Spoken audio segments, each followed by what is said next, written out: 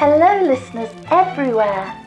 Welcome to the Archive of Audio Antiquities, a voyage into the vault of wonders on the wireless. In a moment, Simon Exton and Ken Moss will be here to speak to you. Hello everyone, and a very warm welcome back to the Archive of Audio Antiquities. I'm Ken Moss. I'm Simon Exton. And this time we've got a festive feel, because we're listening to the Paul McGann Doctor Who audio story, The Chimes of Midnight.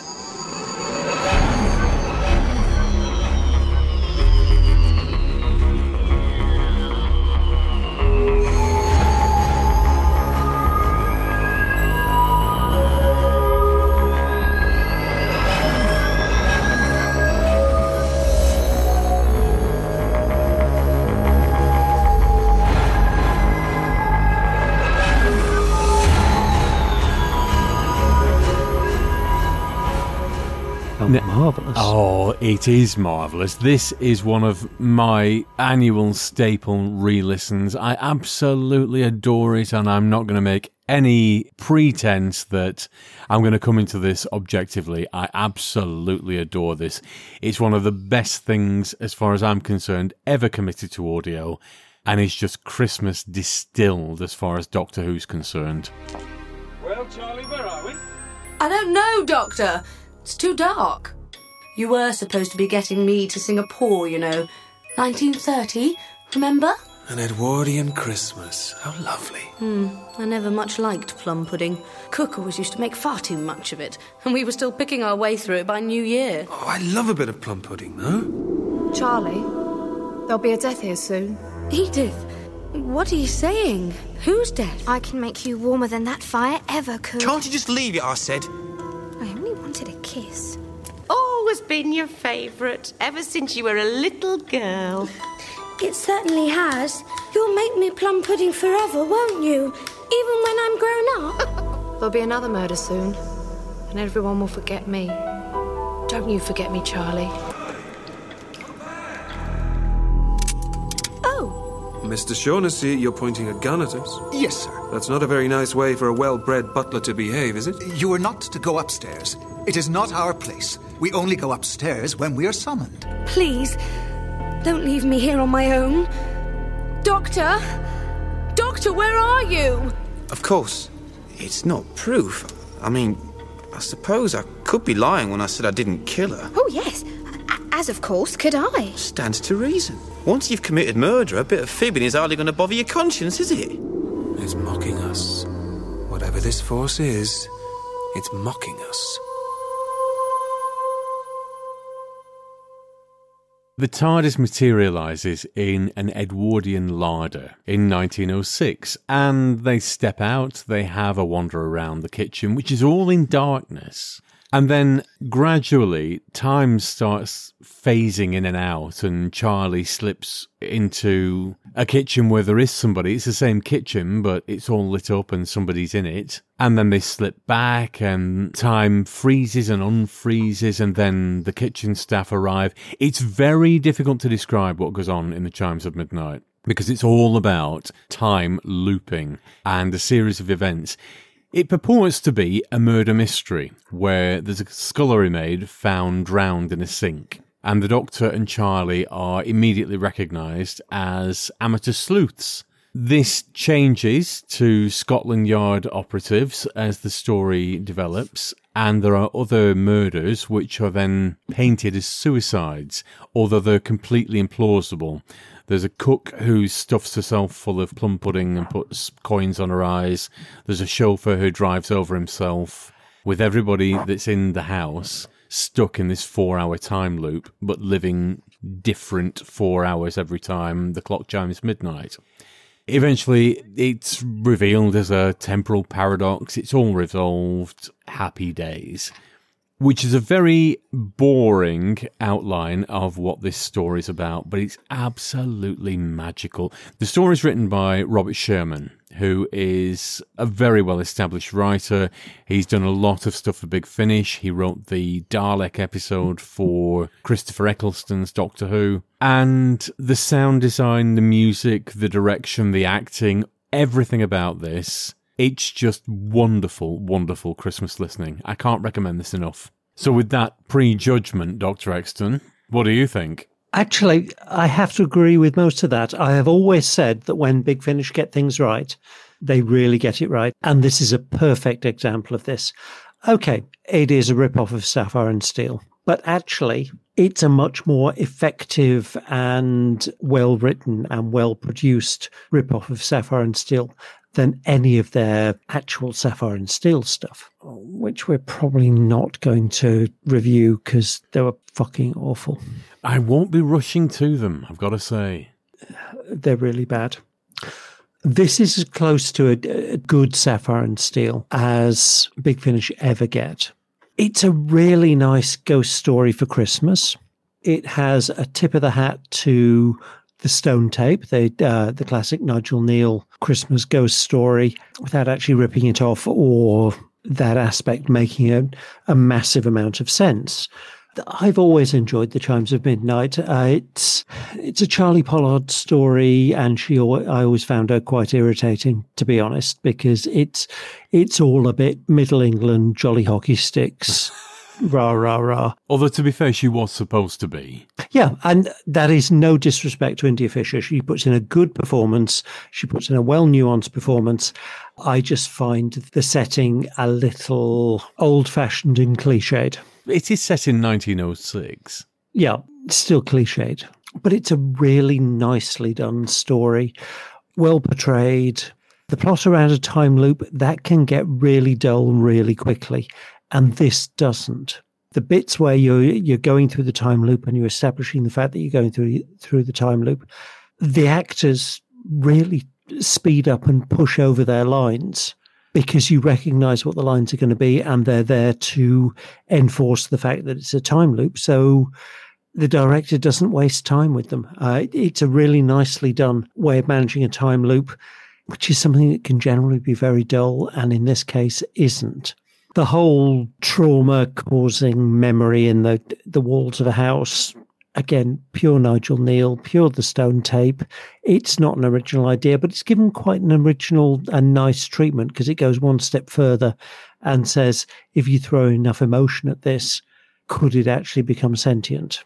I loved that aspect of it because at the time, I'm not familiar with any of the things that you have just listed, or I wasn't at the time. So when I was listening to this, there was no hint of what was going to come. And then as time goes on, this character that's not been seen yet, who is this Edward Grove? And then it's revealed that that is the name of the house. And eventually it possesses one of the characters and they start having a discourse in the butler's parlour. For someone like yourself who knows this sort of stuff inside out, I suspect that you'd already seen this coming. For me, it was a wonderful, lovely surprise. All the stuff that is really obvious is addressed, like, can we go outside? Right, well, let's just open the door and go outside the house. That is stopped. Well, let's just go upstairs into the main living quarters. That is stopped. So it's not even as if, let's just get in the TARDIS, let's just fly away from this.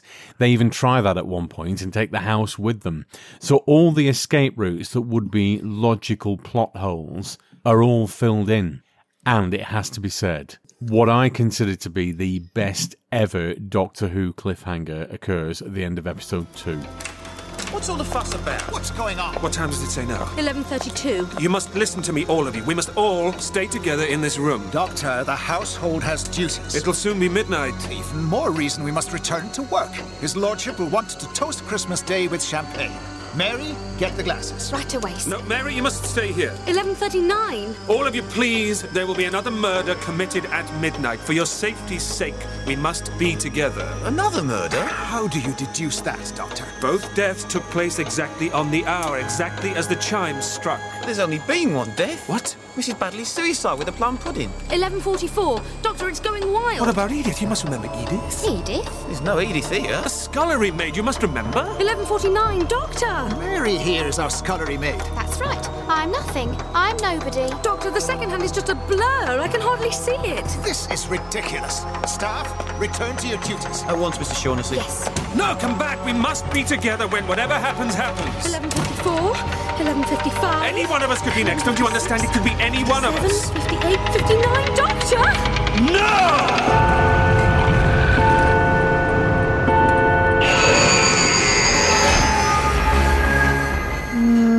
Best ever Doctor Who cliffhanger? Not sure. I'm sure there's something from proper Doctor Who that will... You're a cruel bastard. Give me an example off the top of your head. Go on. Caves of Androzani 1. That got me. Caves of Androzani 3 is pretty bloody good. Robots of Death 2. The sand miner starts sinking. That is absolutely brilliant. I'm not disputing the... Actually, yeah, I can see where you're going with that. I think in itself, a cliffhanger isn't so much what the cliff... You know that they're going to get out of it, whatever it is. It doesn't matter. It's how it's actually realised. And in this case, the music, the pacing, the acting, the sound design is just all, pow, ramping towards scream end credits. Now, this could have been done in any number of boring ways. And don't get me wrong, cliffhangers are not Big Finish's strong point on the whole. In the classic series in particular, there would be the crescendo of music, the dramatic last line, sting, end credits. Big Finish generally, it's about the only area where I think they really let themselves down, that the end of episodes just sort of happen. This is not one of those moments. Yeah, and the end of episodes happen because they recognise that it's going to be listened to in one big swoop rather than weekly episode by weekly episode as Doctor Who was originally watched. Yeah, but that's not an excuse. If you're trying to emulate something, a 4-part serial, you emulate it. You don't think, well, they're going to listen to the next part in another 30 seconds. It doesn't really matter. It shouldn't be like that. Because when I first started buying the monthly range of Doctor Who stories, I did listen to them week by week. It was my Monday night treat, and I loved it. I wanted to be what happens next. And for a lot of the time in those early days, I really was. I loved some of the cliffhangers in those early days. But as time's worn on, they've sort of forgotten how to do them. Where Doctor Who's concerned, that would be my biggest sort of thing. I know you have other far more pointed criticisms. Do I have more pointed criticisms? I think the important thing that I think in terms of Big Finish is they're competing with professionally produced audio drama. And I think there is an argument to say that they are now professionally produced audio drama. I should think after 25 years, yeah, they are. They do know what they're doing, and it's very good quality stuff. I think that... I don't think the timescale is important, to be perfectly honest. You can have professionally produced stuff that has been there for 6 months and sounds fantastic, and you can look at Longcat Media for that. You can have stuff that has been going on for years and years and years and years and years and still sound shite. Thing about Big Finish, they know they've got a captive market. It's a fair point. They could stick Doctor Who on Sarah Sutton reading the phone book and people would still buy it. I'd love to disagree with that, but I can't really. Yeah, it would be new range, new drama, Nissa talks, and people would buy it. There are just certain things, and the cliffhangers is the only thing that's really sort of niggled at me over the years, that if you don't get the cliffhangers right, there's no hook to really draw you into the next episode. You need something. Whether you're listening to them all at once or episodically, you need something that when that end theme music kicks in, it drags you back. And with all of the episodes of Chimes of Midnight, particularly episode 2, I just absolutely adore that as a hook. I think the same can be said of Master, which was about 20 releases later in the range. And Master is a 4 or 5 hander. It's a very small cast in a very small location, one house. In itself, it could have been done in a very boring way. But the writing, the way it was directed, the way it was sound designed, it all just came to life and became one of the best things that Big Finish have ever done.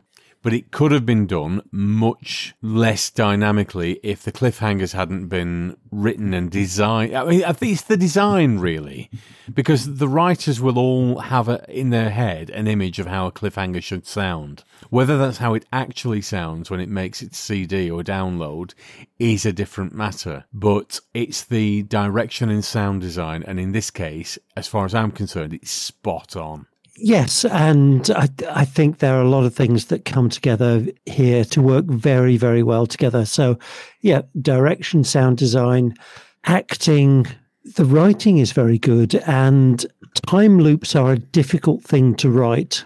Agreed, because you need to have a really firm grasp of it. Yeah, and the thing about time loops, they can get really dull really quickly. Whoever's written Chimes at Midnight has recognised this.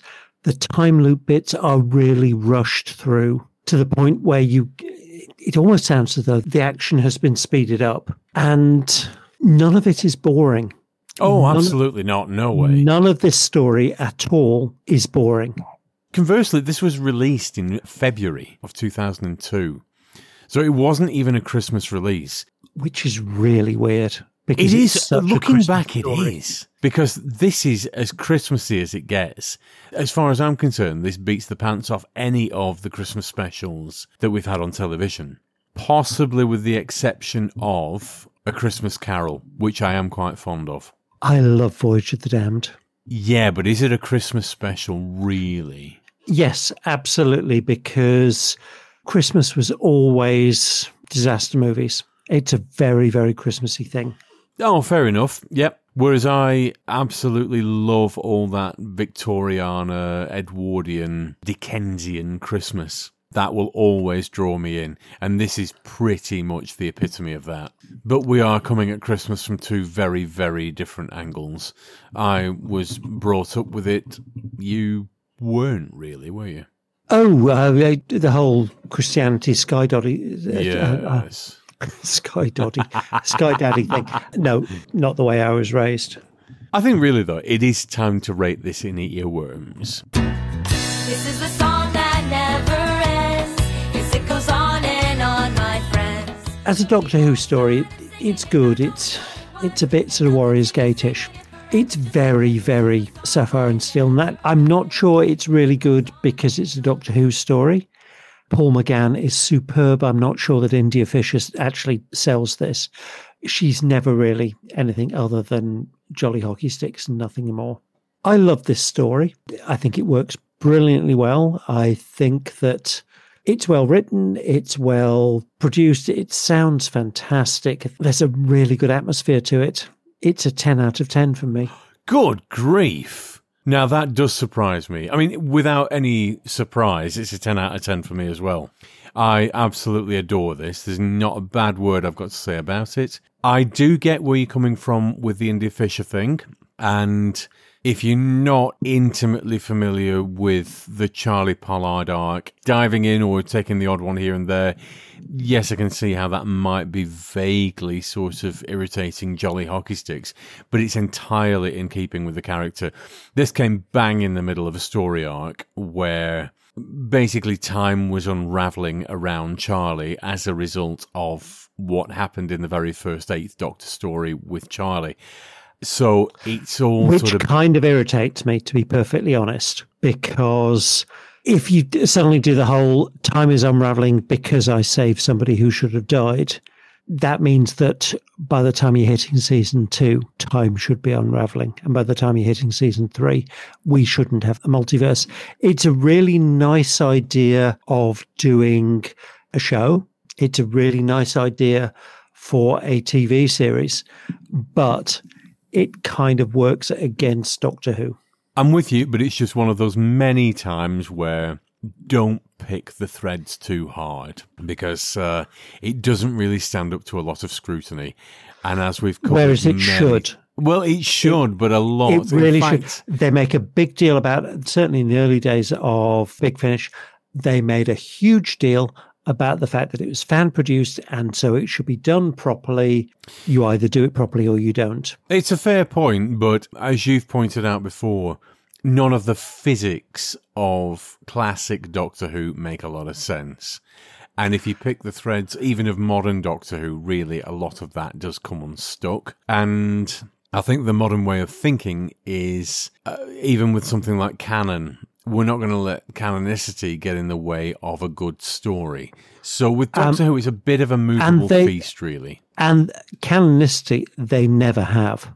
There have been better efforts made in recent years. It's all been splashed to the four winds with the Chibnall era. But by and large... Think about the number of explanations there are in terms of... Atlantis? Yeah. And they've not taken notice of this is what canon was 5 years ago. But they have taken notice of this is what will fit in well and produce a good and consistent story now.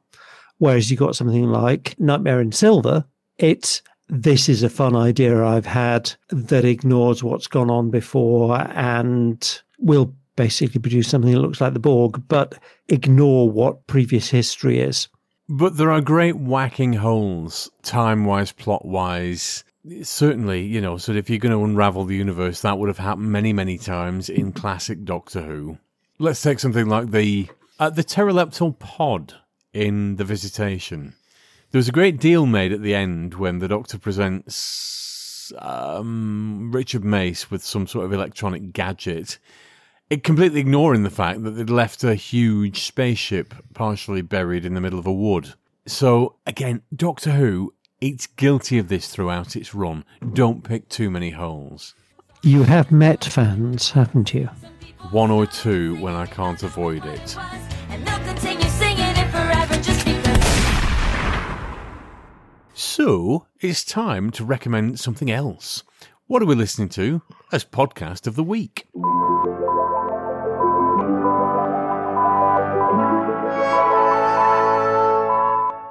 What I would like to recommend for this month is an absolutely fantastic and long-running Doctor Who podcast called Verity.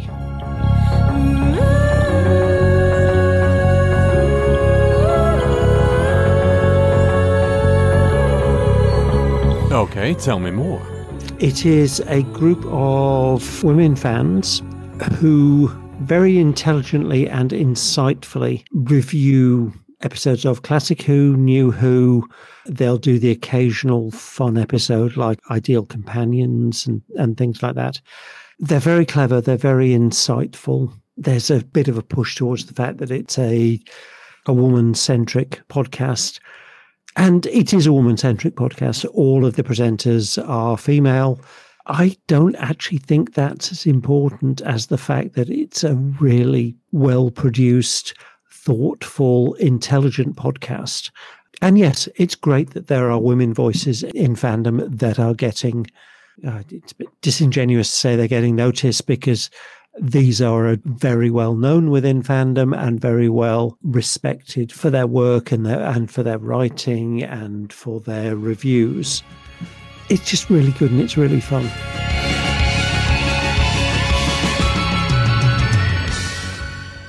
And on that note, I shall sign us off. Next month, we shall be back with, what's going to be an absolute delight. It's a Radio 4 series called Cabin Pressure, starring Benedict Cumberbatch, Roger Allam, Stephanie Cole, and John Finnemore, who is also the writer. This is just an absolute joy, which I only discovered through Dr. Exton about 2 years ago. Really? It's only that. Yep, it is. We discussed it, you've given me recordings of it years and years ago, but I've never listened to. And it's only within the past 2 years that I've properly sat down and digested this. Ah, right, because you ignore most of the things I recommend. Well, there are other things to sort of research in our archive journey, but this is one of those things that absolutely blew me away. I don't think it's giving away too many spoilers to know what my review of this is going to be like, but do tune in next month, boys and girls. That's what we're going to be doing. Until then, thank you very much for listening. I hope you've enjoyed our ramblings. Have a lovely Christmas. We'll see you in the new year. Merry Christmas. Goodbye now. The Archive of Audio Antiquities featured Simon Exton and Ken Moss. and the announcer was Jenny at Blue Box 99. All featured soundtracks are the property of their respective producers, and no infringement of copyright is intended. Title music was by Edward White, and the programme was produced by Maverick Productions. For more information, please visit maverickproductionsuk.blogspot.com or find us on social media.